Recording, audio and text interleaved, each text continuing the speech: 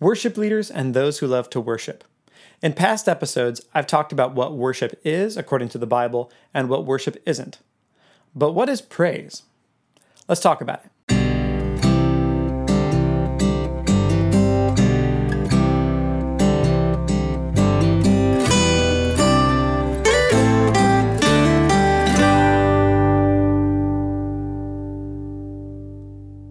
Welcome to Blueprint Sounds. My name is Nathan Smith. Thanks for joining me.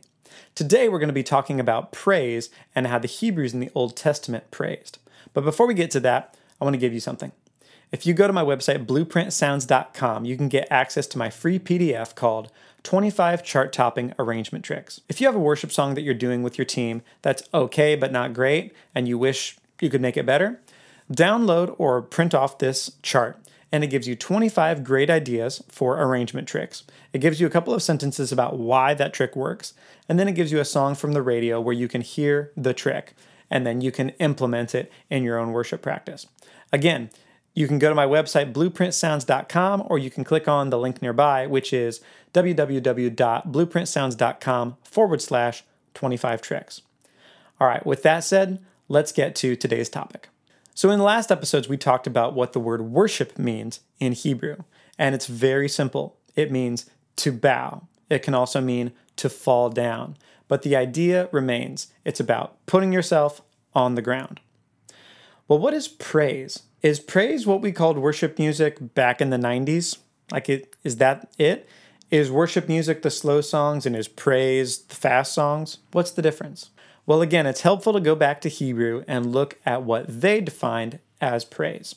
Hebrews in the Old Testament had a very well-developed sense of what praise is. They had 7 words for it, at least. We translate all of those words as praise in the Old Testament. So let's go through those and talk about what the Hebrews thought of as praise. Our first word is yada, which means to throw or to cast. So the extended hand, that's the idea that we're getting with yada. It can also mean to confess or to laud or to praise. Let's look at that word in Scripture. Here we are in Genesis 29:35, and Leah, Jacob's wife, has given birth to her 4th child. And she conceived again and bore a son and said, "This time I will praise Yada, the Lord." Therefore she named him Judah. Then she stopped bearing. So the name Judah comes from the word yada, to cast or to throw or to give thanks or praise. It's very interesting and not at all accidental that David comes from the tribe of Judah and that Jesus is called the Lion of the tribe of Judah, or the tribe of praise. The second word that we'll look at is related. It is todah, which means thanksgiving, and it has that same idea of an extended hand. So here we are in Leviticus. Leviticus 7:11. Now this is the law of the sacrifice of peace offerings which shall be presented to the Lord. If he offers it by way of thanksgiving, that's the word todah, then along with the sacrifice of thanksgiving he shall offer unleavened cakes mixed with oil, and unleavened wafers spread with oil, and cakes of well-stirred fine flour mixed with oil. So in Leviticus, God is explaining the law, and there is a specific thanksgiving offering, and that's called the todah offering. So thanksgiving is also praise. Our third word is halal, which means to be clear, to shine, to rave, to boast, to be clamorously foolish. All of those are contained in the word halal. So it's quite a dynamic word. It's actually the root of our word hallelujah, which means praise the Lord. Let's go to the Psalms. Here we are in Psalms 18:3. I shall call upon the Lord, who is worthy to be praised, halal, and I am saved from my enemies. The word halal was also used during the feasts, so it's very much a celebration word. Our next word is the word barak, which means to kneel, to bless, or to congratulate. And we see that God actually blesses creation in Genesis. Genesis 1:22.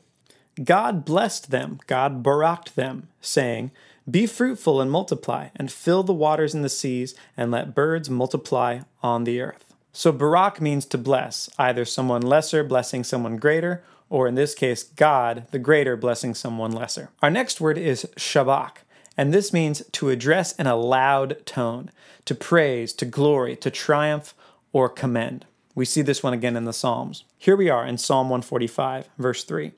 Great is the Lord and highly to be praised, and his greatness is unsearchable. One generation shall praise, Shabach, your works to another. So here we have one generation telling of the good works of God to another, and that is Shabach, that is also praise. Our next word is zamar, which means to pluck the strings of a musical instrument or to thrum with the fingers. We see this one in the Psalms too. Psalms 21:13. Be exalted, O Lord, in your strength. We will sing and praise, or zamar, your power. So not just singing, but playing the musical instrument is praise. Finally, we have the word tehillah, which means song of praise or glory or spontaneous song. That one's also in the Psalms, 22:3. Yet you are holy, O you who are enthroned upon the praises, the tehillah, of your people. So God actually inhabits, that word enthroned actually in Hebrew means to sit down. He sits down in the tehillah, which is the song, the spontaneous song of his people.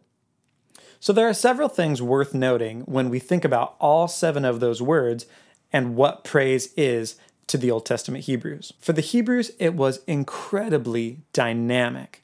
That meant that it went from kneeling and confessing sins all the way up to raving and shouting and boasting. It included singing and playing instruments and lifting your hands and even telling of the good works of God to the next generation. All of that was how they praised the Lord. And praise was so much a part of their culture, they had 7 words for it. Not only is Hebrew praise very dynamic, it's very passionate. I mean, that they had a word, hallelujah, that expresses boasting and being clamorously foolish, that's quite something. And the final takeaway is that praise does not necessarily mean singing and lyrics. One rut I think that sometimes worship musicians fall into is that they view themselves, the band, bass player, guitarist, drummer, as the backing band for the singers who lead the congregation in praise. And that's not at all true. When you play your instrument, that is itself praise unto God. Apart from singing, there's another word for that. But zamar, while it can be accompanied with singing, the idea of that word, the picture that's put in your brain, is of your fingers moving and strumming a harp. That is praise to God. So worship musicians, remember that that is itself praise, and take that honor and that responsibility seriously. Hey, I hope that episode helps you. And if you want, I would give you this challenge.